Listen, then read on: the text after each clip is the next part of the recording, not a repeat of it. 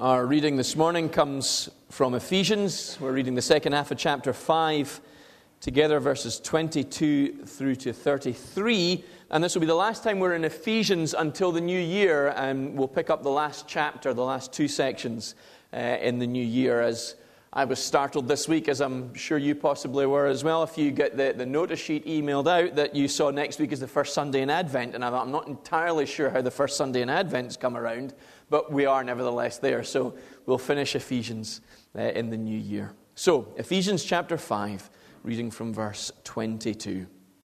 Wives, submit to your own husbands as to the Lord. For the husband is the head of the wife, even as Christ is the head of the church, his body, and is himself its Savior. Now, as the church submits to Christ, so also wives should submit in everything to their husbands. Husbands, love your wives as Christ loved the church and gave himself up for her, that he might sanctify her, having cleansed her by the washing of water with the word, so that he might present the church to himself in splendor, without spot or wrinkle or any such thing, that she might be holy and without blemish. In the same way, husbands should love their wives as their own bodies. He who loves his wife loves himself. For no one ever hated his own flesh, but nourishes and cherishes it, just as Christ does the church, because we are all members of his body. Therefore, a man shall leave his father and mother and hold fast to his wife, and the two shall become one flesh. This mystery is profound, and I am saying that it refers to Christ and the church. However, let each one of you love his wife as himself, and let the wife see that she respects her husband. This is the word of the Lord. And as we come to this, it's an interesting passage for us this week. Perhaps as I began reading those words, there was just that little feeling, that little niggle in the back of your mind that thought, this doesn't sound like the kind of thing that's going to fit very well in a modern 21st century group of people like us. Wives, submit to your own husbands. That sounds dreadful. It sounds like some horrible domineering kind of relationship where a husband is supposed to just tell his wife whatever he wants and she has to do it. And so our culture sees this passage, and sadly so much of the church sees this passage. And yet, what we find in this passage is that it is a wonderful, transforming passage, both for marriage but also for our relationships within the church. I preached once, more than 10 years ago, not on this passage, but on a similar one I think it was possibly in 1 Peter. I could be wrong about that. It certainly was elsewhere. It wasn't in Ephesians. And as part of my introduction, I had read a little section out of what was entitled The Good Housewife's Guide, published in 1950, something or other. And it just listed a number of things that women should do for their husbands returning home from work. And there was a clear expectation that the wife would have been at home all day looking after the children. And really the wife was to have the children ready and presented for the husband returning home. And don't bother your husband with your idle chatter. He's got far more important things to talk about than whatever rubbish you have to say. So just have everything presented for him and make sure that his slippers are ready and all this kind of stuff. And it was the stereotypical kind of good housewife's guide that if I was asked you to list off some things that might be in it, I'm sure you could. You understand. And I had intended, as a young and fairly inexperienced preacher, to present this in a sort of humorous, kind of ironic way, that this is how the world sees language like that of Paul's or Peter's. It was a bit unfortunate afterwards when we were having tea and coffee and I was chatting to someone who said, you're just absolutely right. We should just go back to that Good Housewife's Guide. And I thought, no, you haven't understood at all. But it was too late. The damage was done by that point, and what can you do? But that is the way the world sees this. That this is out of date, outmoded. So what are we supposed to do? Given this is God's word and we believe it, what do we do with passages like this? Well, I think what we should do always with any passage of Scripture is to see it in the context in which it was written. We remember that Paul didn't sit down with a piece of paper and start at the top, Paul's letter to the Ephesians, chapter 1, verse 1, and then go to the end of chapter 1, and then say chapter 2, verse 1, and so on. He didn't write it like that. He wrote one letter, and it's supposed to flow right the way through. And what we find is that all of the New Testament letters do this to some degree or another, that a subject introduced as the core, the foundation point of the letter is expected to be carried all the way through. And one of the great themes that we've found going through Ephesians is that of love, the love that God first had for us, and that while we were yet sinners, Christ died for us. The love that we are to have for God, and that we've been redeemed and made aware of God, and so we should love Him and serve Him. But then the love we ought to have for one another.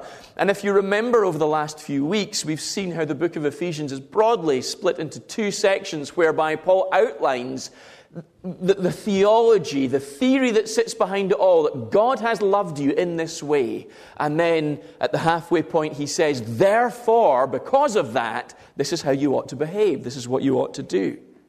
And so we're reading this in the context of the love that we've read about over the last number of weeks. This selfless, sacrificial love that we're expected to know because we've been shown it, but then go and live out towards one another. So what does a love like that look like in action? One of the interesting things for us as we consider this and the subject of marriage, the family unit, is what we take in, not from God's Word, but from the world around us. We see in the news all the time about so-and-so, two celebrities somewhere in America or the UK or whatever else have got married. And if I was to ask you some words that pop into your mind when we say celebrity marriage, what would come to your mind? I suspect longevity is not one of them. Going the distance, commitment, some kind of long-lasting, abiding love together, because celebrity marriages almost by definition have ended virtually before they've begun. And we take this in, and if you've watched, it's one of these bizarre moments where I was sitting and the telly was on in the background, at least that's my excuse anyway, and something like Coronation Street or Emmerdale. I think it was Coronation Street was on in the background. And it's one of these programs that I remember growing up, and so many of the characters you see are still there, decades on, and there are some new ones. But I was speaking to Elaine about it and saying, sorry, as it often happens in our house, what's going on here?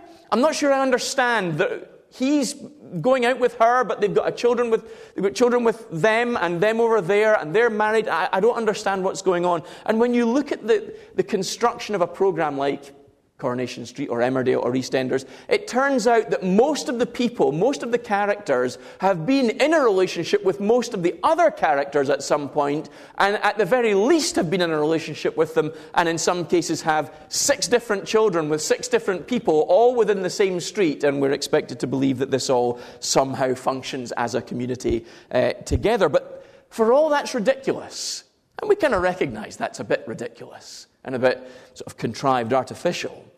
That's what we take in all the time. That is what marriage is. It's something that is fundamentally shaky, flimsy, tenuous. It's all about your desire at the moment, but who knows what tomorrow will bring, and if it doesn't work out, that's fine. There's a neighbor 3 doors down who will be more interesting for you, and so on. And we absorb this all the time, and it begins to infect our way of thinking, our way of looking at the world, looking at each other, and looking at our families. So in a way, as an antidote to that, because there is really very little difference between our age and the age in which Paul wrote, where relationships could be just as flimsy, just as tenuous as they are today. Paul lays down what God desires for marriage, given that we are supposed to be a people shaped and defined by love. And the first thing that he says is that wives are to submit to their husbands. And so if marriage is going to succeed, if we want to have a successful family and community, we have a number of things that need to be in place. So, if wives submit to their husbands as they submit to the Lord, the family unit will be strong. Wives, submit to your own husbands as to the Lord, for the husband is the head of the wife, even as Christ is the head of the church, his body, and is himself its Savior. Now that sounds old-fashioned. It sounds a little bit strange, but to just outline that, what submission means here is supposed to be seen in parallel to the way that you submit to Jesus as your Savior. So for those of you who are married, for those of you who are currently wives, and for those of you who perhaps one day will be wives, you're supposed to look first at your relationship to Christ if you want to understand how you're supposed to relate to your husband. Now, I get there are a number of things that we need to touch on here, particularly where maybe your husband doesn't come to church or isn't a Christian, and that makes things complicated. That does make things complicated, and we'll come to that in just a moment. But for the time being, let's think on it like this. Wives, submit to their husbands as they submit to Christ. What does submission look like to Christ? It is a kind of life whereby you have given yourself over completely to this other person. You have laid yourself in a very vulnerable way before this person and said you want to be part of them, connected to them, in relationship with them, such that if they were to be selfish about that relationship, to only pursue what they wanted, it would be very, very hurtful towards you. Because you're vulnerable. You have laid yourself before them in such a way that they have complete access to your life. Now, the reason that this works with Christ is because we know that Christ only ever wants what is good and right for us, even when we can't see that. And so we can trust ourselves to him completely and fully, knowing that he will never abuse that love, will never do anything that will damage us, that is not ultimately an expression of his love for us and a desire for us to follow in his way. God created marriage, and it's supposed to work out as an illustration, as a parallel to help you see how much Christ loves you.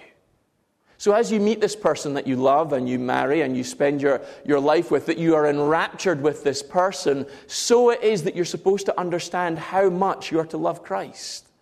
That you should be enraptured with this person who has done far above and beyond anything that you could ever have asked or imagined. He is the perfect person for you. And there are a couple of things in here that I think we should just pause to reflect on very briefly, and that is this. That women, if you are looking for your husband to be like Christ and to provide for you in the way that Christ does, you are always going to be disappointed.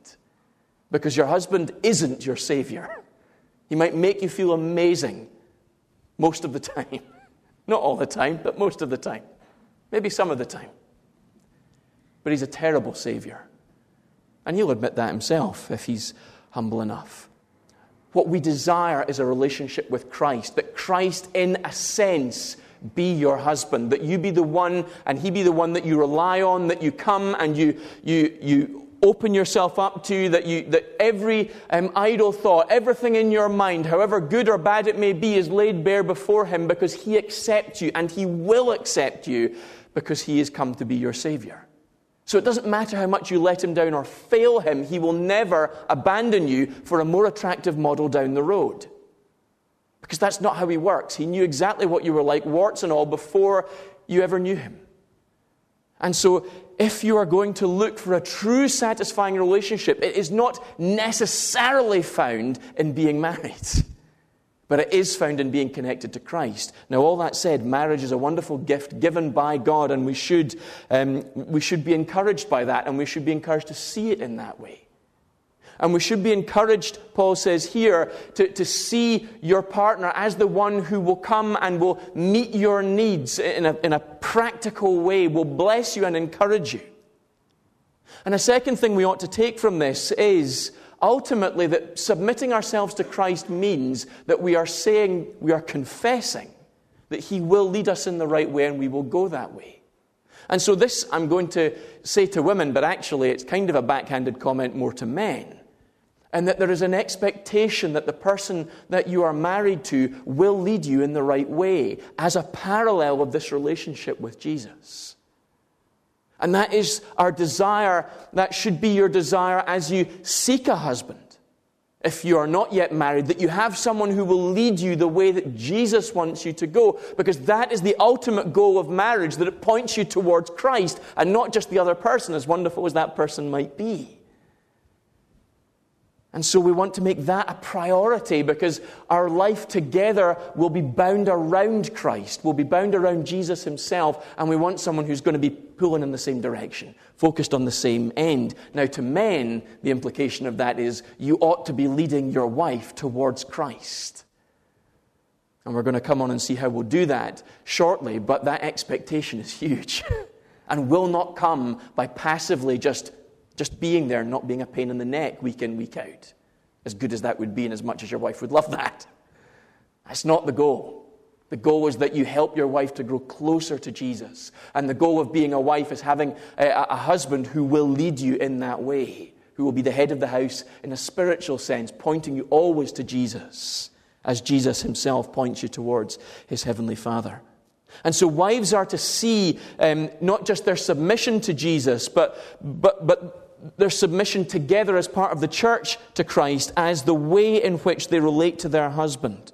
Paul just assumes that this is going to be the case. And we remember he's writing to Christians, and so the basis for a wife's submission to her husband is that she first submits herself to Jesus. And that makes sense. If she's submitted to Jesus, she will want to follow in the way that he's set before her, that this will be the best way.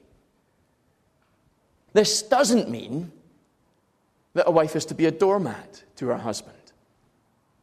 For the husband is the head of the wife, even as Christ is the head of the church, his body. How does Christ treat the church? He builds the church up and equips the church for the work of ministry and releases the church into the world to go and be his body, to be his people in the midst of a world that doesn't know him. He entrusts the church to that end, and so it is with the marriage relationship. Submission doesn't mean just be trampled on and just do whatever you're asked, regardless of how demeaning and how frustrating that might be for you. That's not the relationship. The relationship is your husband builds you up and encourages you to express your gifts and your abilities and your skills and use them first in the marriage relationship, but also in the wider context of the family and the church and the world. There is no doormat here, because the church is not a doormat of Jesus, who he tramples over and comes home at tea time and just, demands to have his dinner on the table. And why haven't you done that? And I want to watch what I'm watching on the telly. You're not getting to watch what you... That's not what Jesus' relationship with us is like. It's one of love and care. He gives us what is necessary and denies us what would be damaging. And so is the expectation of the wife on her husband, that he will cause her to flourish and to thrive and to grow as a Christian woman in the home and in the world, or the workplace, or wherever it may happen to be. And we find then that the parallel part to that, we have this model of the church's submission to Christ as the means by which the wife is to see her relationship with her husband. But the husband is then expected to love their wives first, as Christ loved the church. And if husbands love their wives like Christ loves the church, the marriage will flourish.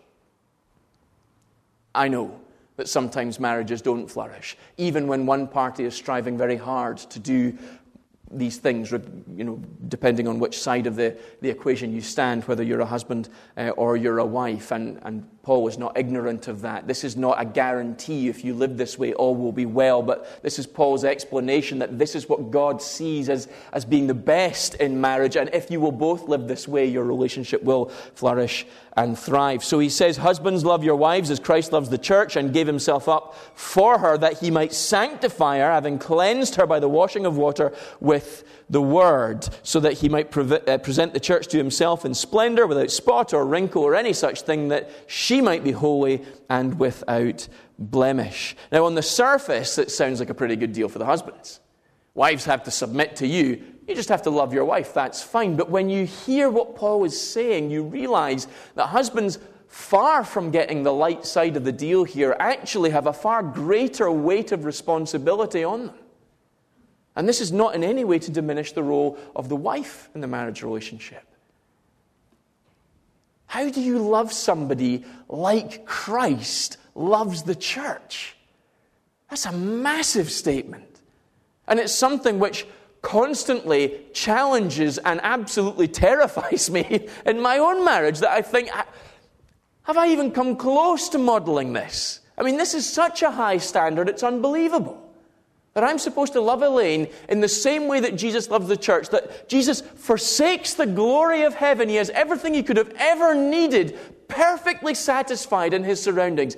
Forsakes that, comes to earth, goes through the whole process of being born and living out his life, growing in his understanding and developing in his maturity and so on, suffering all of the frustrations and the anxieties, the upset of life, of having family, of losing friends, and so on. He goes through all of that. Then he dies willingly for a group of people who don't want to know him and have no interest in what he has to say, but he does it anyway.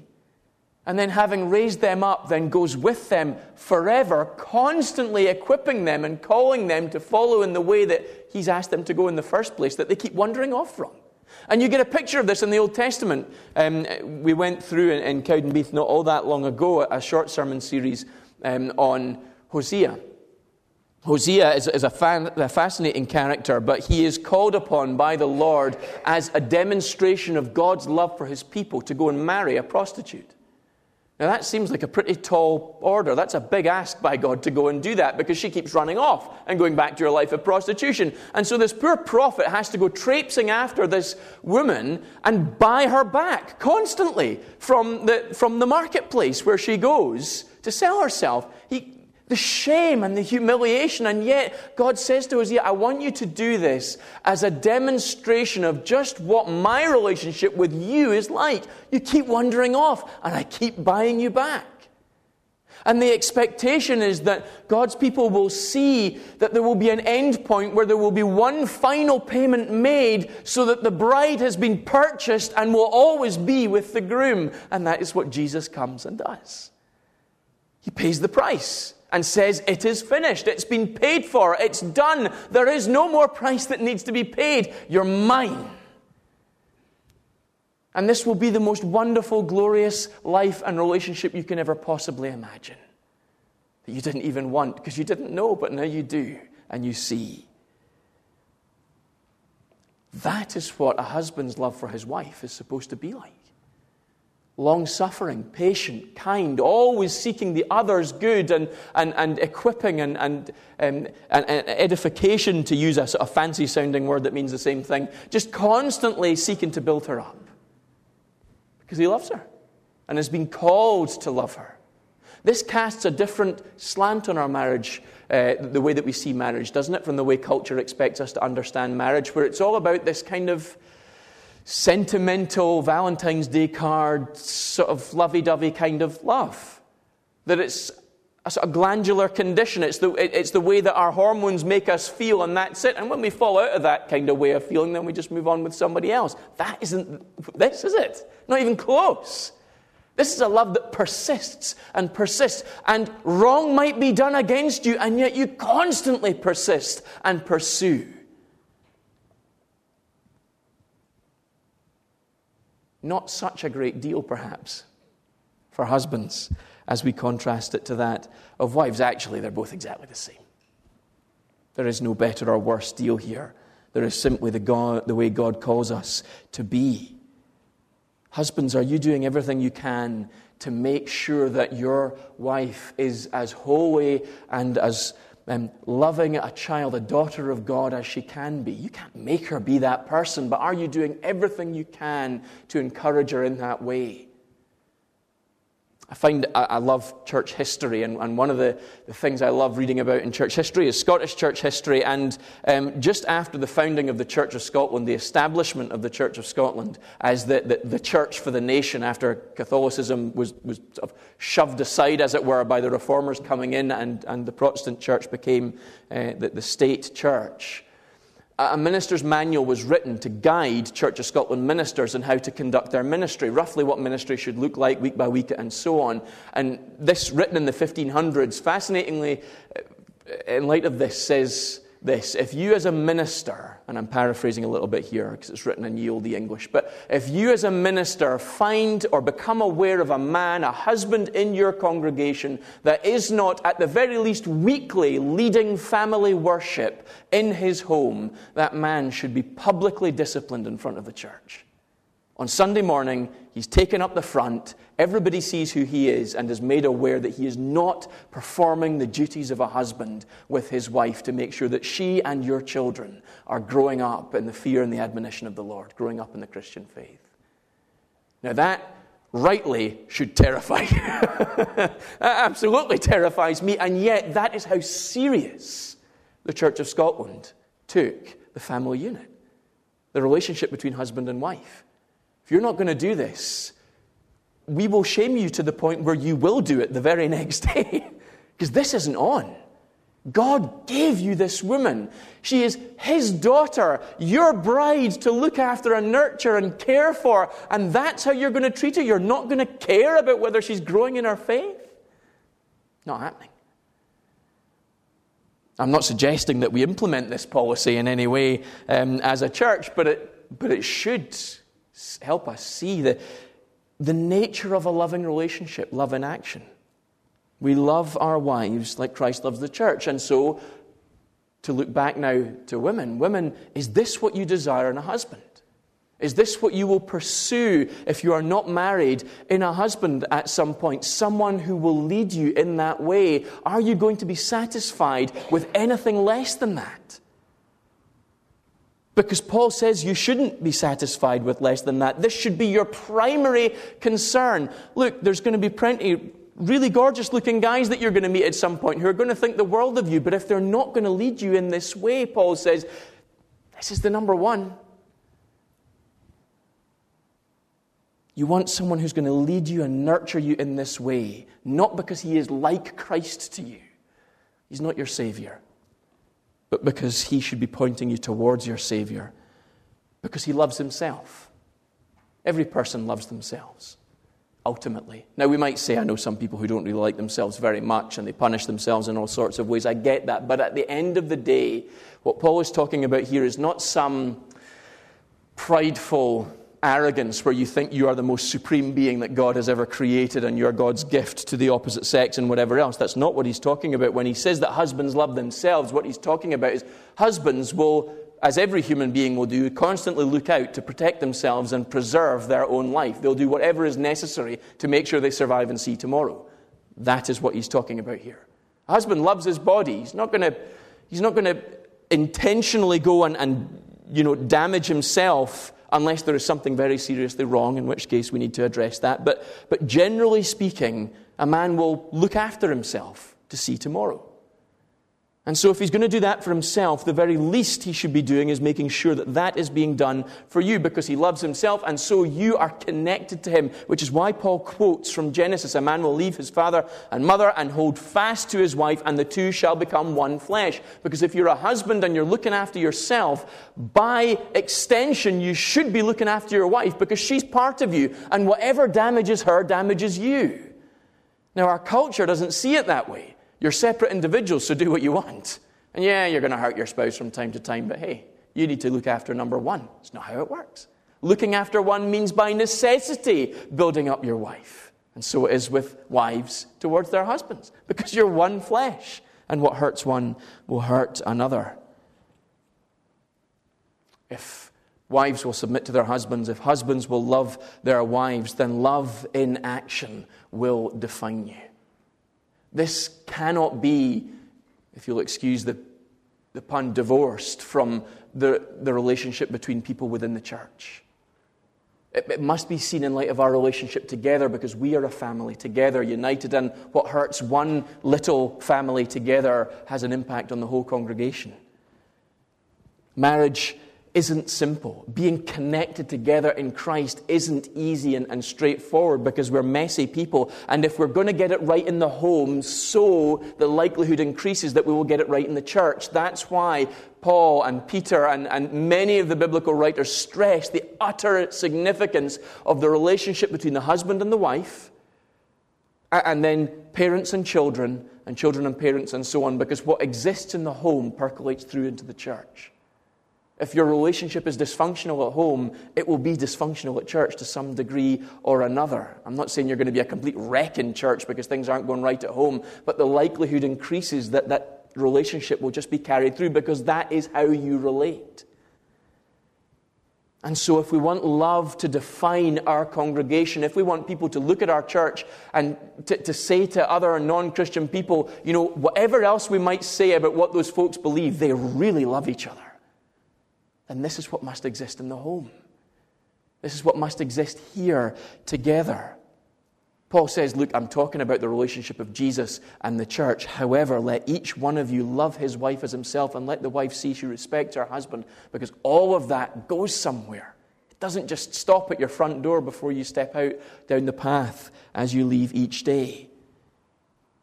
We've looked at some instructions for marriage that appear on the surface just to be about marriage, but ultimately the reason Paul has written these instructions is because marriage is an institution created by God for the building up and the blessing of his people, together as one people.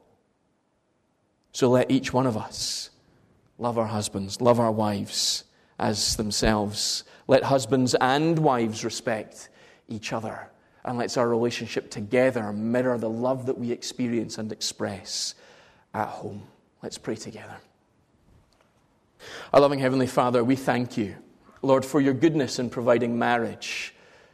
And Lord, we do confess that marriage this morning is not something that everybody will enjoy. Lord, some people are set apart and will live a single life. And Lord, that is no less a life that glorifies you than the married one. It is simply different. Lord, may we see that there is far greater significance in the relationship we have with Jesus, our Savior, than with any other human being. So whether we're married or whether we stay single, what matters most is our relationship with Christ. If we have him, we will never be forsaken, never be alone, never ultimately left and abandoned. Lord, our relationship with you matters far more than anything else. But Lord, for those that are married, and for those that one day will be, Lord, we pray that you would bless us with an ability to submit to our husbands. Lord, to love our wives as Christ has loved the church, that we might make Christ known in the relationship at home, that we might model it for our children and for our grandchildren, that we might make it known in the fellowship here in the church. Heavenly Father, I pray that women would take seriously that need, Lord, to rely on their husband. And Lord, that husbands would take with incredible seriousness that need to bless and equip their wives. Lord, this is no outmoded, Lord, old-fashioned view of marriage. This is how marriages are to thrive and to bless all those involved. So, Lord God, we pray that you would bless us in this way. Lord God, we pray as well for men and women in our fellowship who have experienced loss and bereavement, that their spouse is no longer with them. Lord God, we pray that you would meet them in their need and that Christ would be sufficient for them, that they would know your presence through Jesus with them.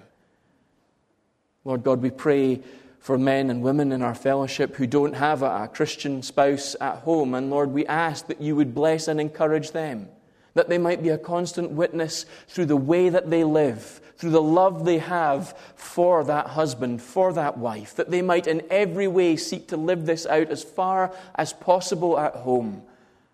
But Lord, that they might make that relationship with Jesus the preeminent one and make him known in the home also. Lord, that their spouse may indeed turn to Christ at some point in the future. Lord God, these are difficult things to talk about because relationships are messy, we are messy. And yet, Lord, you are aware of it all and yet call us to this standard, a high standard. So, Lord God, we pray, help us to submit to your word. Give us understanding, wisdom, and strength, Lord, that we might honor you in our homes as well as in our gatherings, week by week. Lord God, we ask all of this in our Savior's wonderful and mighty and above all loving and gracious name. Amen.